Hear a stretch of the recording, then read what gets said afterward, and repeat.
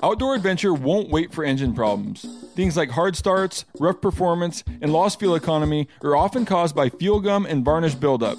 Seafoam can help your engine run better and last longer. Simply pour a can in your gas tank.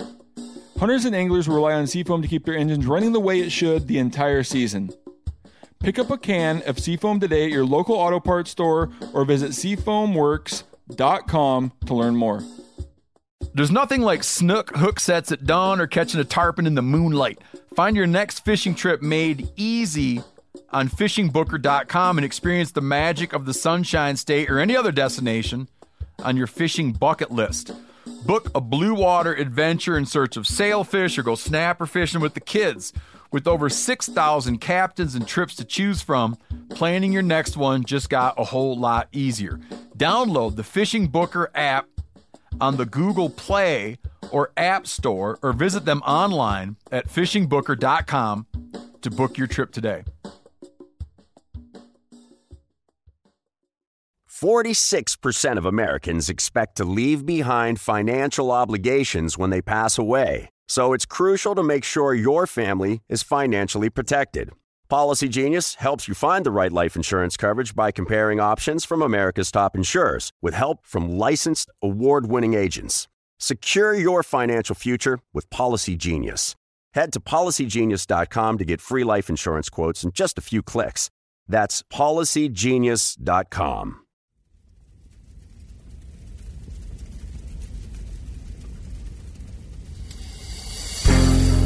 As a guide and hunter, I've spent thousands of days in the field. This show is about translating my hard-won experiences into tips and tactics that'll get you closer to your ultimate goal, success in the field. I'm Remy Warren. This is Cutting the Distance. Welcome back to the podcast, everyone. It's November. It's prime rut's coming on for a lot of people. Deer hunting starting to kick off. Some of the best time of year to chase deer is now, and I get really excited about that. Last week on the podcast, we were talking about gear and going over a little bit of gear. So now we're going to switch gears and answer your questions on this week's mail sack. So far, I've already had a great season, been guiding a lot of elk hunters. Last week, we had 5 hunters in camp, killed 5 bull elk, and one guy had a deer tag as well. And a deer. You can't ask for anything better. I don't know if you heard that shot. I got some guys here sighting in their rifles. So if you hear some random shooting throughout this, it's I'm not a war correspondent. I'm just a lowly hunting guide here and trying to record a podcast in between taking people out. So we're going to jump into it right now. We've got questions that need answered. But first, let's go to some testimonials. First message comes from Ryan. He says, "Hey man, wanted to say a quick thank you. My whole life, I've had the itch to make the transition from whitetail hunting on my family's farm to western big game hunting. But with not knowing anyone who does the seemingly daunting task of taking the first steps, I always put it off. However, since listening to your podcast, it has given me a truly incredible amount of information and has finally pushed me over the edge to start the journey. So I wanted to pass along and encourage you because what you're doing is incredible." I appreciate that, Ryan, and thank you so much for all the other people that sent out messages for encouragement and just saying how much the podcast has helped you kind of get out there. A lot of success testimonials this week as well. This one comes from Bridger Smith. He says, "Listened to all your podcasts this summer and fall. Love the tactics. Called in my first archery bull. Thanks for the inspiration." And it's a great bull. Good work, Bridger. This one's from Jeff Beller. He says, "Was chasing a larger buck in the area for a few weeks, but he did what big muleys do, disappear. After nearly walking the dog into the ground, I couldn't help myself on this buck. Kept checking the pockets and it paid off. Thanks for the advice for staying persistent in thick, hard to hunt areas." Jeff with a good, nice, typical 4x4 mule deer. Awesome work, Jeff. Is that 4? Yeah, that's a great buck. Last testimonial comes from Brian Sowell. He says, "Ended up taking this bull using some of your tactics on your podcast. This is the first bull I've ever harvested, general tag in Montana, and it is a giant 6x6. So, Brian, congratulations. Listening to the podcast pays off. The proof is in the pudding. I don't know if this is pudding, but I've been getting message after message of guys sending me something saying, this is the first elk I've taken. This is the biggest bull I've taken using this tactic. So thank everyone out there. Thank you guys for sending in those testimonials, the pictures. I really enjoy them. I like to always read a few here. And now we'll go into a few questions. Maybe some other testimonials will pop up. I got these questions just on my phone. So we'll start running through some of your questions here, and we'll get into it. Since last week was a gear episode, I did get quite a few questions on gear. Let's start with this one. This question comes from Dave. He says, "Hey, Remy, love the podcast. Please do a moose hunting episode." I've got a lot of requests for that, so that'll probably be in the works here. It says, "My question for this week's Q&A is how do you stay comfortable hiking in wet environments? If I'm marching uphill, I overheat, and the rain gear makes it that much hotter. How do you keep cool and comfortable when it's too wet to take off outer layers? How do you layer to hunt in wet weather?" And he's saying, P.S. when I say wet, I think coastal blacktail moose swamps wet. So that's a great question. When I'm in like really wet country, I know it's going to be wet from sun up till dark. Or even if I know it's like, hey, it's probably not going to let up, or I'm starting out. Maybe it just rained all night and I know it's going to start out wet. And I know I'm going to be hiking. I actually will just wear my rain gear, and I won't put it over like pants or something like that. So I'll have my rain gear on, and if it's cold, I'll throw thermals and then rain gear. So it'll just be like a base layer shirt, rain jacket, and it'll be maybe thermal pants and rain pants. I've even just gone rain pants, nothing else. Underwear, keep from the chafing. But I found like actually that's the best way because it kind of stays cool. Now, what I will do too is like if it's not raining, but it's just like wet country, I can then often vent my pants. And a lot of times what I'll do is I'll wear like rain gear, and then I'll put some gaiters over the top of that.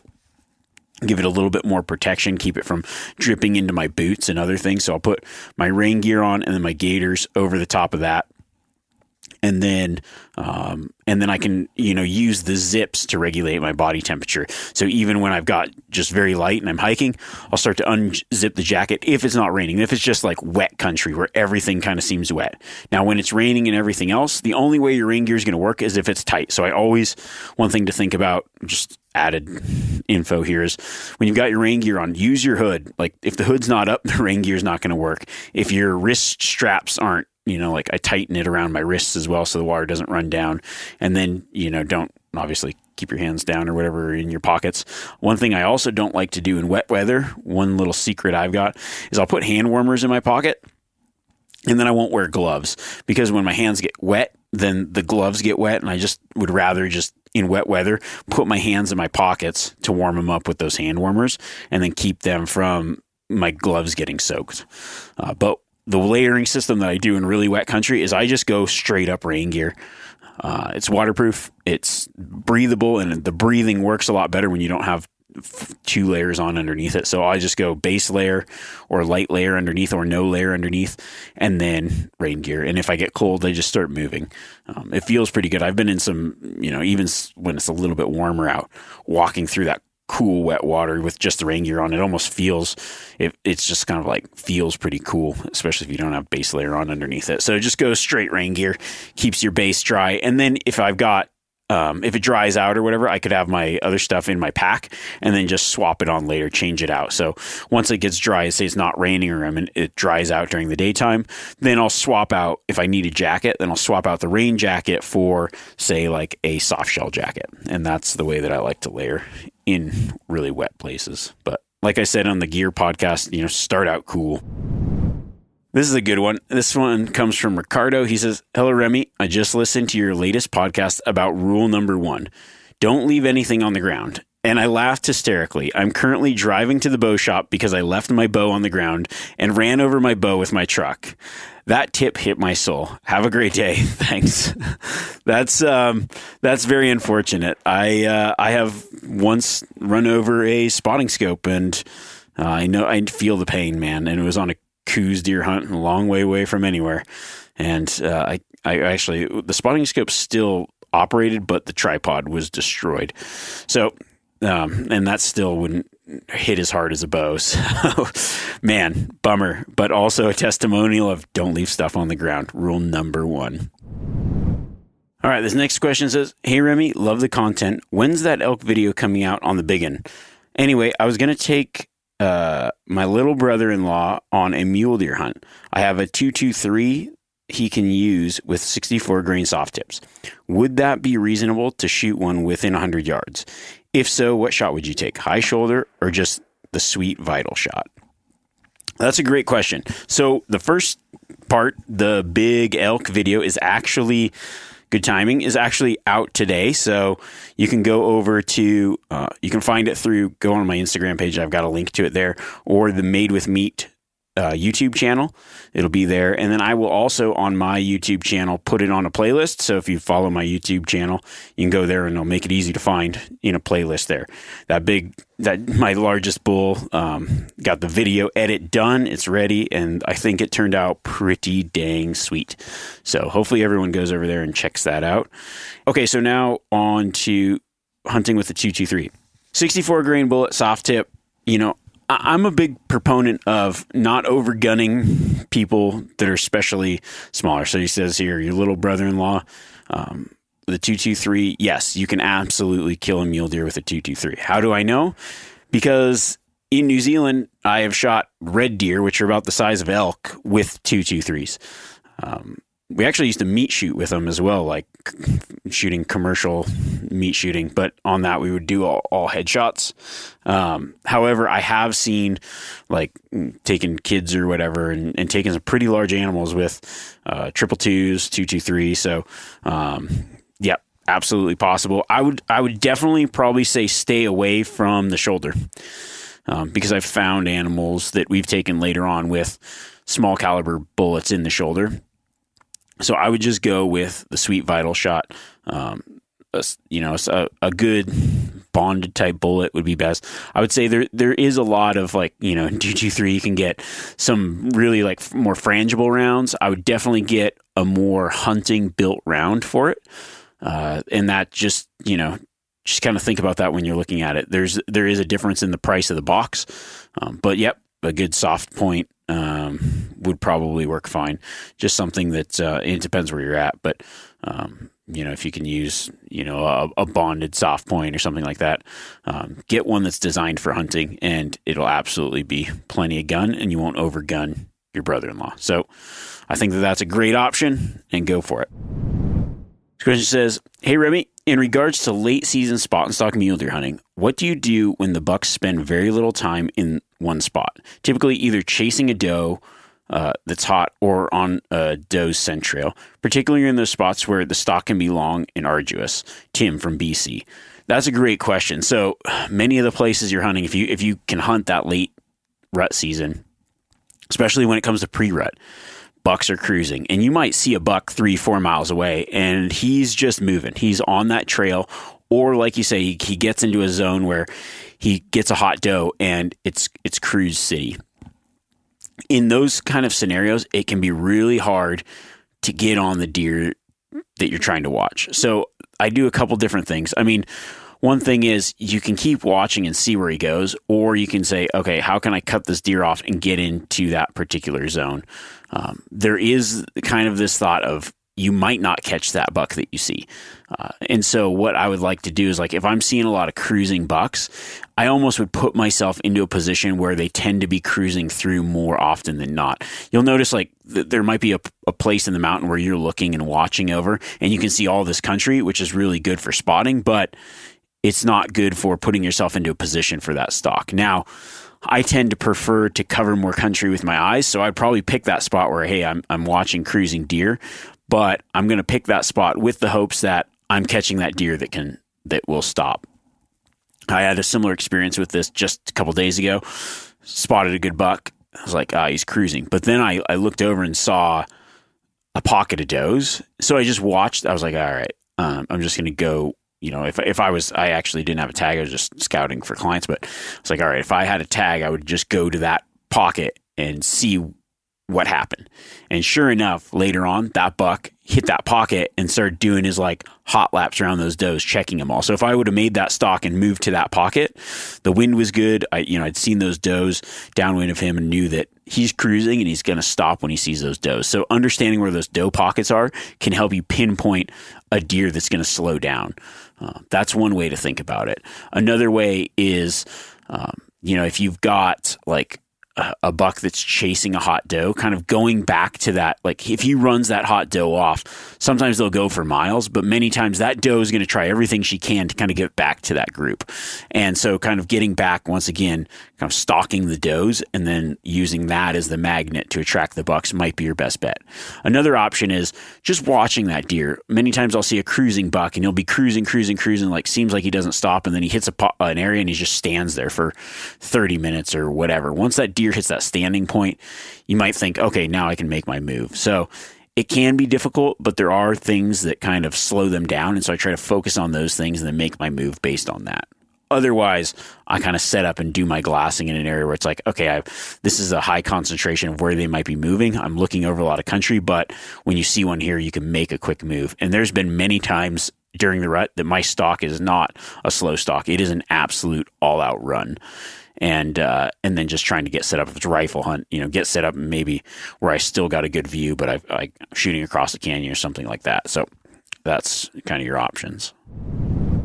Question comes from Kent. He says, sorry if you stated this before in your podcast, but being from Texas, I've never had the chance to do a true backcountry hunt and want to next season for elk. I know that doing public land requires getting back further and farther than usual. What would you recommend to make it easier, especially with getting a bull out? Taking two friends or trying to find a location that allows something like an e-bike? That's a good question. I mean, here's the thing. I wouldn't even consider those things mutually exclusive. When I hunt elk, I never, and maybe this is the wrong way to think about it because I've done it a lot. Like, I don't even know. I've probably packed out, I couldn't even count the amount of elk that I've packed out or animals, in the thousands. And I have this philosophy that it's like, I never think about not that you shouldn't be prepared for it, but I'm like, I never choose a place worried about the pack out. I just hunt and then get the animal out afterwards. And it's just always a pain in the ass, but it's just part of it, So one thing that I would say is like, it's a good idea to be prepared to pack it out. And especially on your first one, having some people with you is never a bad thing. I would say if it's your first trip, either way, having a couple extra people is going to make it a lot easier. Like you can share in the toil, you can share in the experience. Absolutely take two people with you.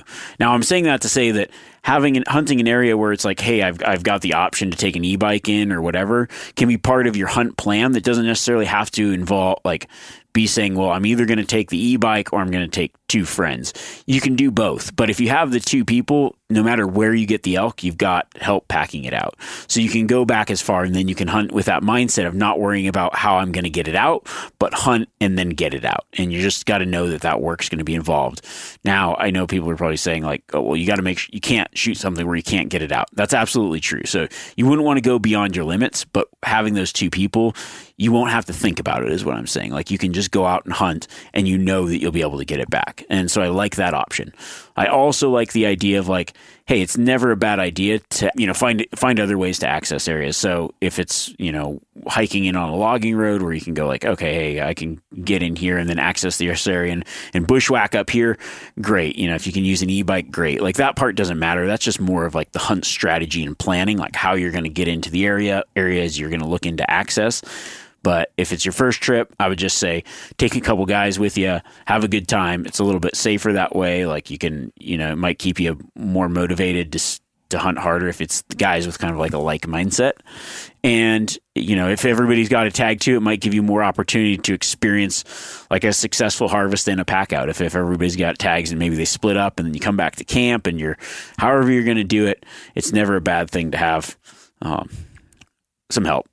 I remember, many years ago, I was doing a solo hunt, and then my buddy Mike helped me pack out. And I said, and I think one thing that I said, and it just rings true in pretty much every hunt, is even a solo hunter makes a great team packer. Like no matter what, if you can get help packing out, take it. It's great. Question comes from Tom. It says, hey, Remy, big fan of your podcast. Love your content and how you break everything down. What are your thoughts on bipods, shooting sticks, or tripods? Also, doing my first late season blacktail hunt in November in Washington. Any tips or suggestions? So the first part, I think all three have their place in some way or another. When it comes to shooting, I always like to be field ready, and I think field ready involves being able to get steady on whatever's around. The first thing that I always try to get steady on is my pack, laying down using my pack.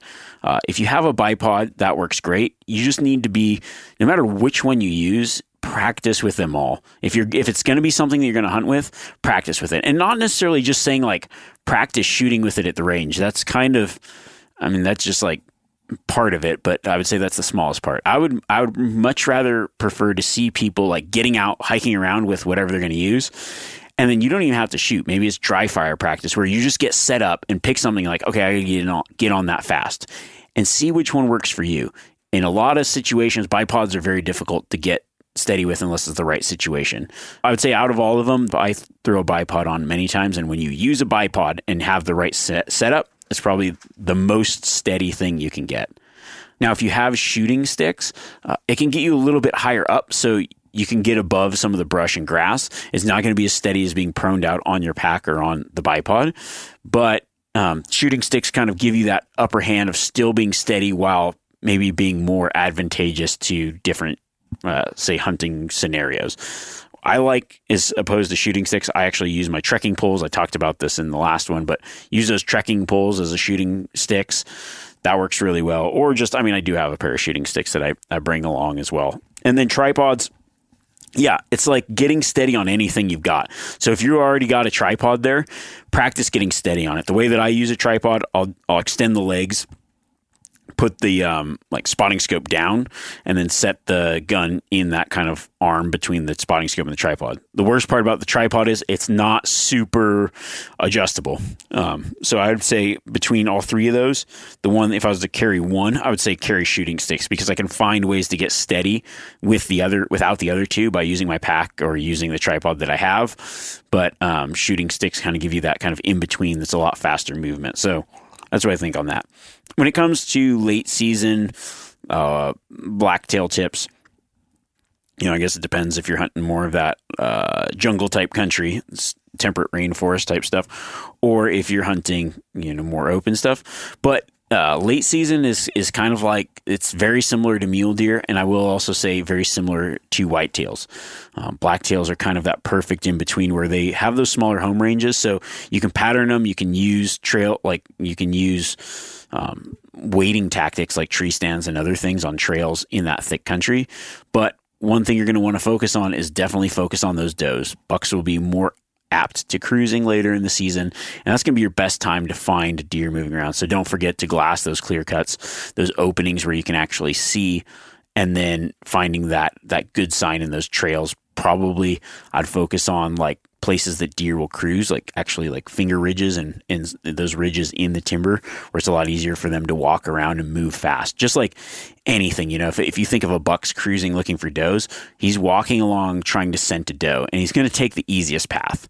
There's times where they might be in that thicker stuff, but if they're moving around, find those trails that are easy to move on, where it's like, hey, this is a natural way that I would move. And then where it's like they can cover a lot of country and be moving for does, and then kind of still hunt, do whatever your tactic of hunting is, bush stalking, sitting, waiting, whatever, based on those areas where they're going to be moving more often. This question comes from Ivan. He says, hey there, I'm about to go on a mule deer trip up here in BC. What an awesome coincidence you recently did some podcasts on the topic. I'm wondering if you have any recommendations on calls to use. Thanks. When it comes to deer calls, lately I've been using the Rocky Mountain Game Calls Grunt Tube. It's got like this slider bar on it. And so I find it works better than everything else I've tried. Because some of them, like the other ones I've used, they kind of stick when it's cold and freeze, especially if you're like up in BC or northern Montana or whatever. It's like a lot of those calls kind of freeze up on you. And I like this slider bar because I can change the tone. So I can go like that more deep wah, like deep grunt, or I can even just do like an estrus bleat, like a, kind of sound with that same call. It's got like a great tone, and I think it carries really well.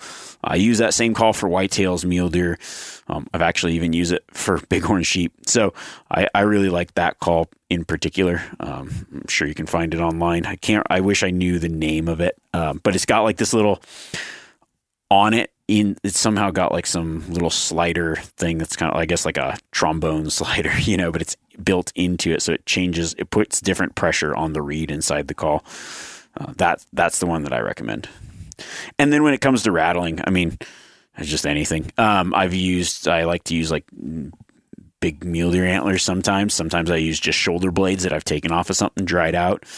Sometimes I use like a rattling bag or whatever, just something that's easy. I found that the like plastic rattling antlers don't really work that well in the cold. Like I've had them break a lot. Maybe it's because I tend, like if they're outside a lot or something, I don't know, I've had a lot of those break. So I've kind of got away from those, but any kind of like small rattling bag, there's like this, it's like this little rattling box that I've used, worked okay. Seems like just sometimes bringing a set of mule deer sheds seems to be like the best, or deer sheds for whitetails and mule deer. We've all seen plenty of gadgets and fads come and go, but here's one product that stood the test of time: Seafoam Motor Treatment. Lots of hunters and anglers know that Seafoam helps engines run better and last longer. It's really simple. When you pour it in your gas tank, Seafoam cleans harmful fuel deposits that cause engine problems. I'm talking common stuff like hard starts, rough engine performance, or lost fuel economy. Seafoam is an easy way to prevent or overcome these problems. Just pour a can in your gas tank and let it clean your fuel system. You probably know someone who has used a can of Seafoam to get their truck or boat going again. People everywhere rely on Seafoam to keep their trucks, boats, and small engines running the way that they should the entire season. Help your engine run better and last longer. Pick up a can of Seafoam today at your local auto parts store or visit seafoamworks.com to learn more. Hey, if you guys like to cook outdoors, and you oughta, you should check out the Weber Slate rust-resistant griddle. Now, this is a good innovation here, and it solves a real problem, okay? So this is a carbon steel cooktop that's safe for metal tools, like a griddle on your grill. It's pre-seasoned with food-safe oils and ready to cook on right out of the box. There's no use of coatings, okay? You can use metal tools to flip, press, and scrape without worry. It's the griddle that stays ready, not rusty. Now, the problem with griddles, everything rusts. No one talks about how bad everything rusts.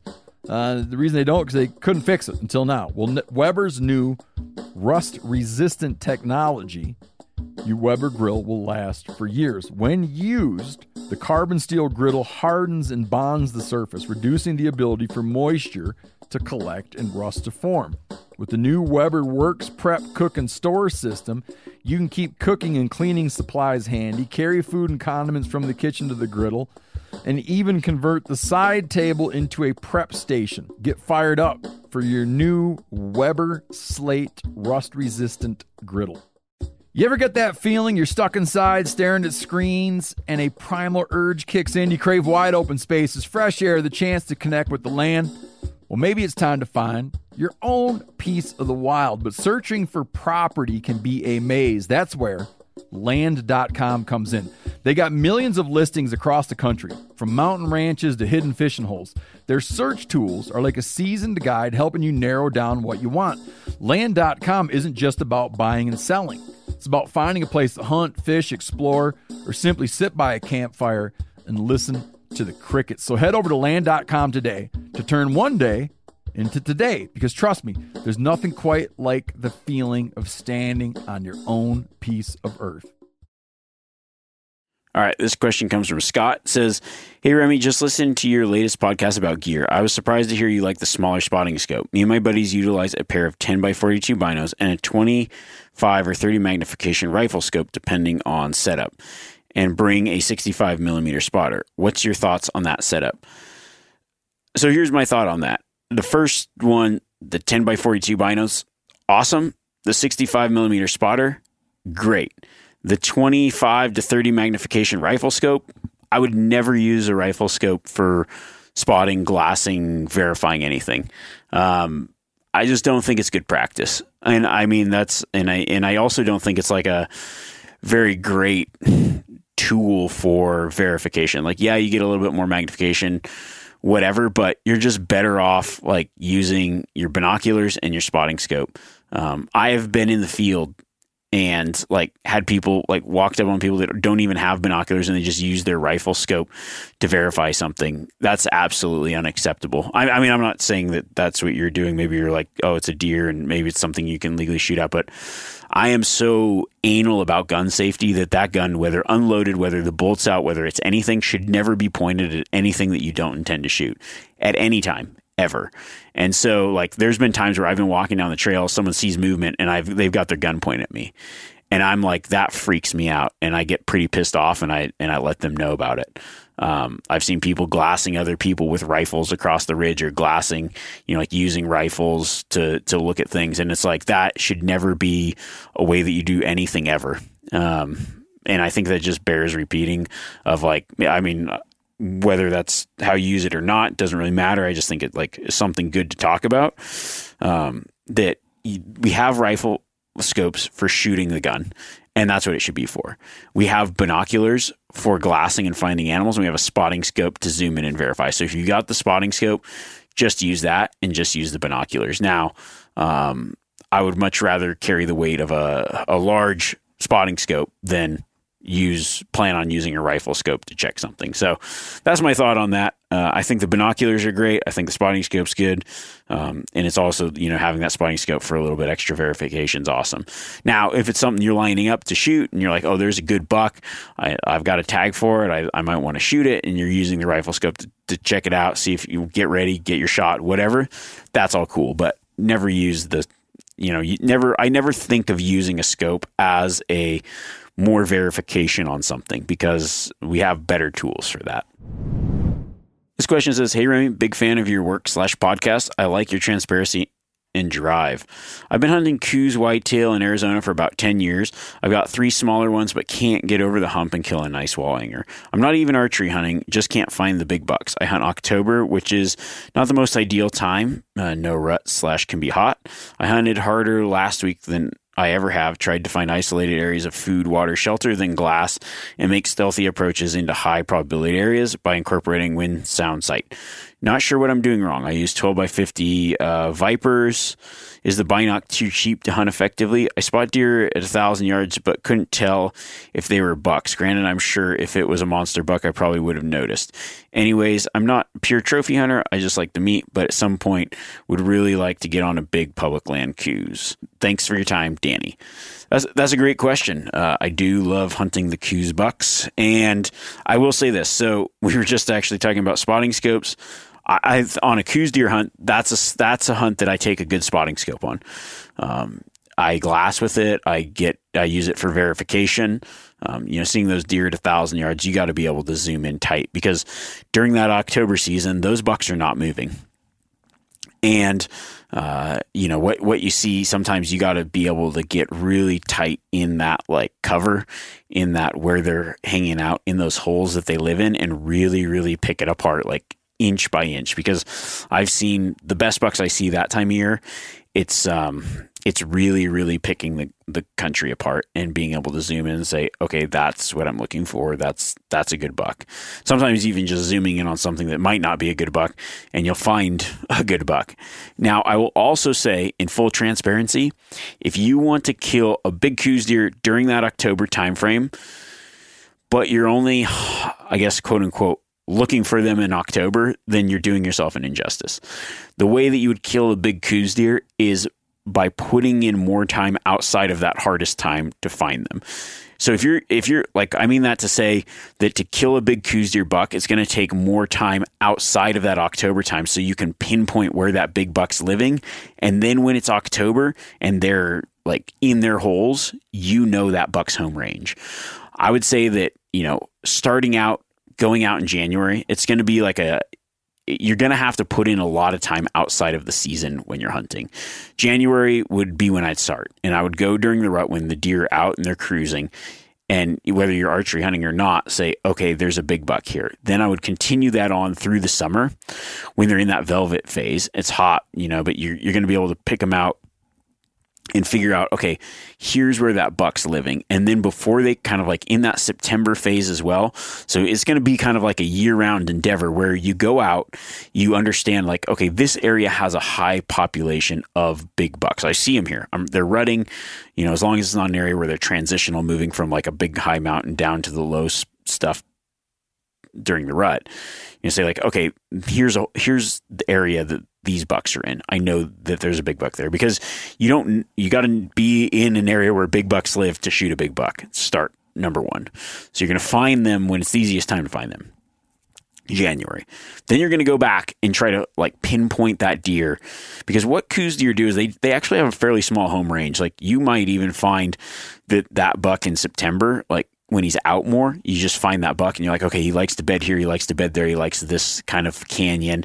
Sweet. And then when that October time comes, like when it's the hardest to find these bucks, when there's a lot of people out, when they're pressured, you can go and you can really just get in that spotting scope, get in those binos and just pick it apart, because you know that you're spending your time looking in an area where that buck probably is, and you can really focus in on that thick cover kind of stuff. And then you can, hopefully pull out that buck that you've already located and know like, this is where he's at. This is his zone. Now I just got to find him. And I would say that that's going to be the way that you're going to be most successful taking a big Coues deer during that time of year. And the same goes for, really anything. Big mule deer can be like that, as long as they aren't super transitional.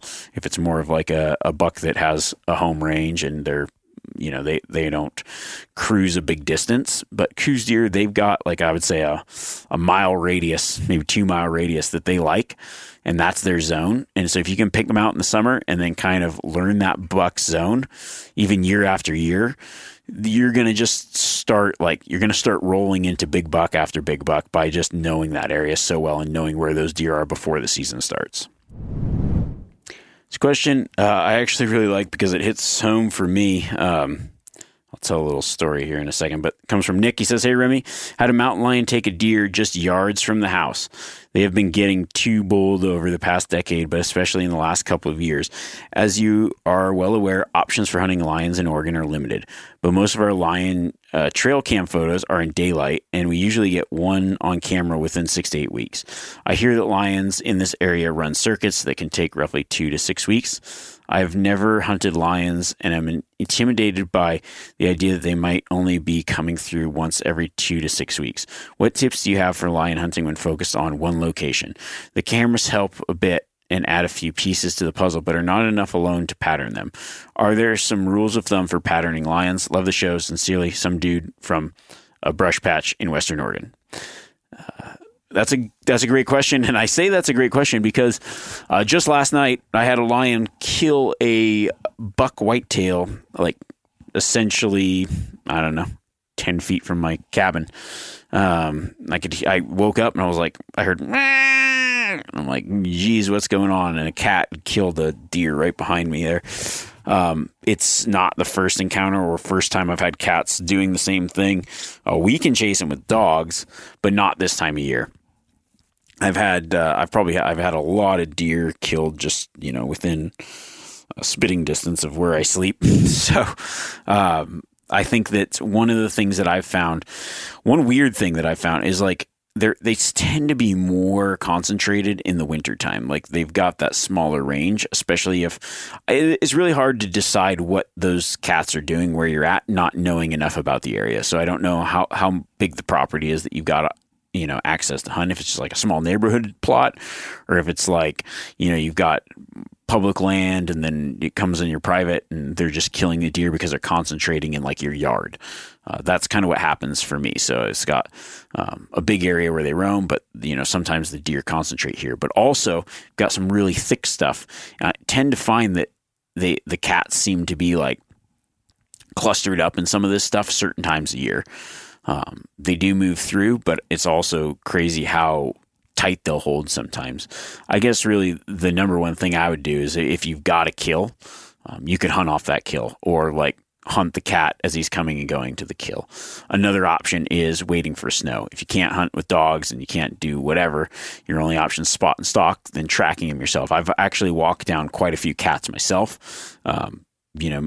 Generally they jump up pretty close. You could use I'd have maybe 2 different types of ways of shooting, like a shotgun or something if it jumps up and runs because it's kind of in the brush a little bit, or just going slow and glassing as well, but waiting for that fresh snow, cutting that track, then following it. As far as finding the pattern, it'd be really tough to do unless you have more information. But I will say one thing I have noticed is I find a pattern not necessarily in like looking, because I've got the same thing where it's like, hey, I know that these cats are coming through certain times.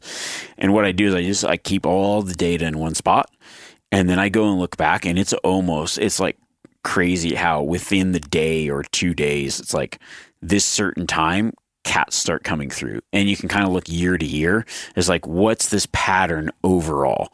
And sometimes you got to kind of just step back and say, when you're trying to pattern certain animals that seem kind of unpatternable, where they've got these really big circuits, saying like, okay, well, how often is this cat coming through? But like, look at it from year to year. Is it coming through like, and then start to piece it together, like look over historical data of what was the moon doing then? What was the weather doing then? Was it a dry year? Was it a wet year?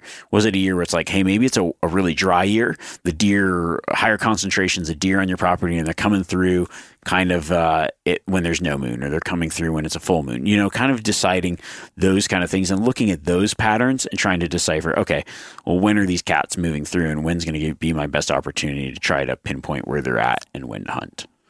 And that's what I kind of gather from that.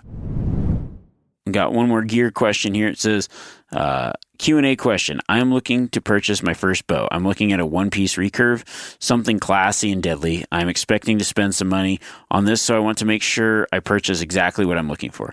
My question is, I'm right-handed and comfortable shooting my rifle right-handed. The problem is I'm left-eye dominant. When I shoot my buddy's bow, naturally I shoot right-handed. Should I buy a bow left-handed to cater to my dominant eye and learn to overcome the awkwardness, or should I buy a right-handed bow and shoot with my less dominant eye? I'd really love your input on this. Big dilemma for me right now. Thanks, Remy. Keep crushing. Eric. That's a great question, Eric. I've got it. If you go through a lot of the Q&As, I think I've answered this question in one form or another many times, but it bears repeating. I would get the one left eye dominant. I would shoot the bow left-handed, especially if you haven't really started. I think for a couple of reasons. I mean, when I talk about like bow shooting, you're shooting for your eye dominance. Well, shooting a rifle right-handed, you're bringing the gun to your right shoulder. You're controlling the weapon with your right hand, which makes sense. Your right eye, I mean, it's for your dominant eye, but it's also easier to control the weapon if you're right-handed as well. But think about shooting a pistol. You shoot a pistol with your right hand. Well, why would it not be more easier? I mean, it's like using your dominant hand to control the bow. If you were left eye dominant and right-handed, it's actually not a bad thing because you're controlling the bow with your dominant hand and drawing back with your non-dominant hand to your non-dominant eye. So in many ways, it's actually better to shoot a left-handed bow or, to your left eye dominance.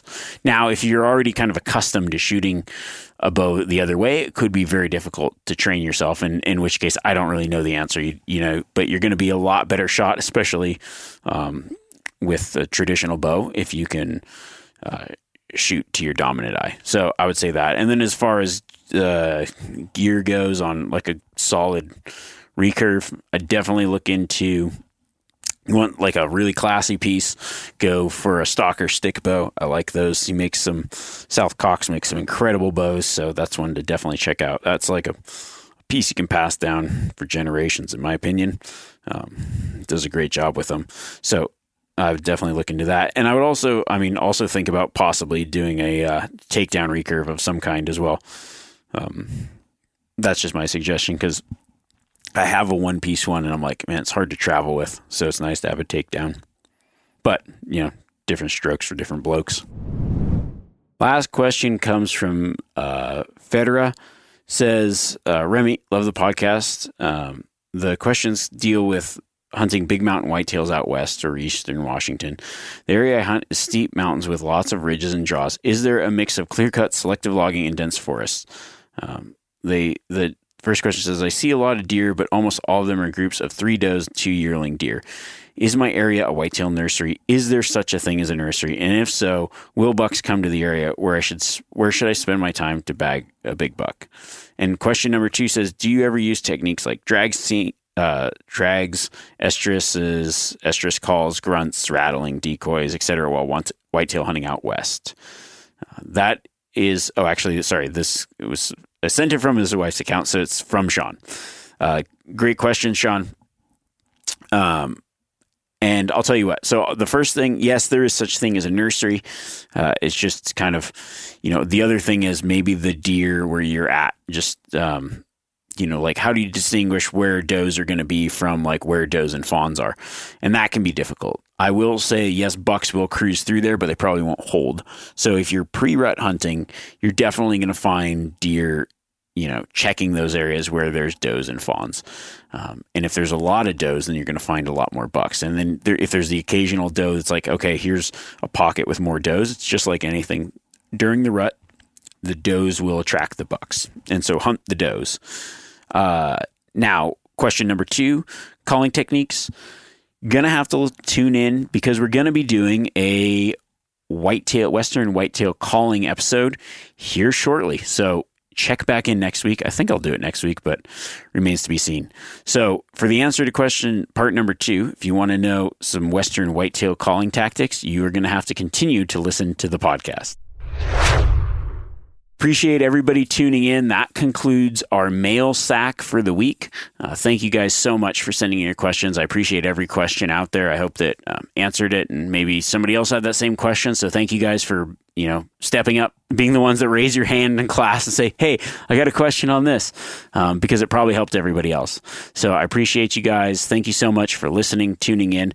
Stay tuned because coming up for the rest of the month, we've got some late season tactics. Like I said, maybe some whitetail calling and rut stuff. Whitetail, there is a lot of whitetail deer hunting still out west, and maybe some tactics you could take back home to wherever you live when it comes to calling deer. So we'll stay tuned for that, and best of luck, everyone.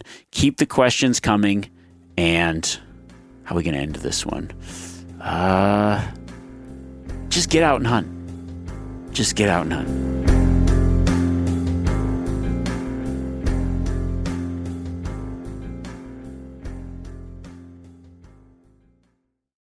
Outdoor adventure won't wait for engine problems. Things like hard starts, rough performance, and lost fuel economy are often caused by fuel gum and varnish buildup. Seafoam can help your engine run better and last longer. Simply pour a can in your gas tank. Hunters and anglers rely on Seafoam to keep their engines running the way it should the entire season. Pick up a can of Seafoam today at your local auto parts store or visit seafoamworks.com to learn more. Hey, if you guys like to cook outdoors, and you oughta, you should check out the Weber Slate rust-resistant griddle. So this is a carbon steel cooktop that's safe for metal tools. It's pre-seasoned with food-safe oils and ready to cook on right out of the box. It's the griddle that stays ready, not rusty. This griddle heats evenly edge to edge, reaching all the way up to 500 degrees. Get fired up for your new Weber Slate rust-resistant griddle.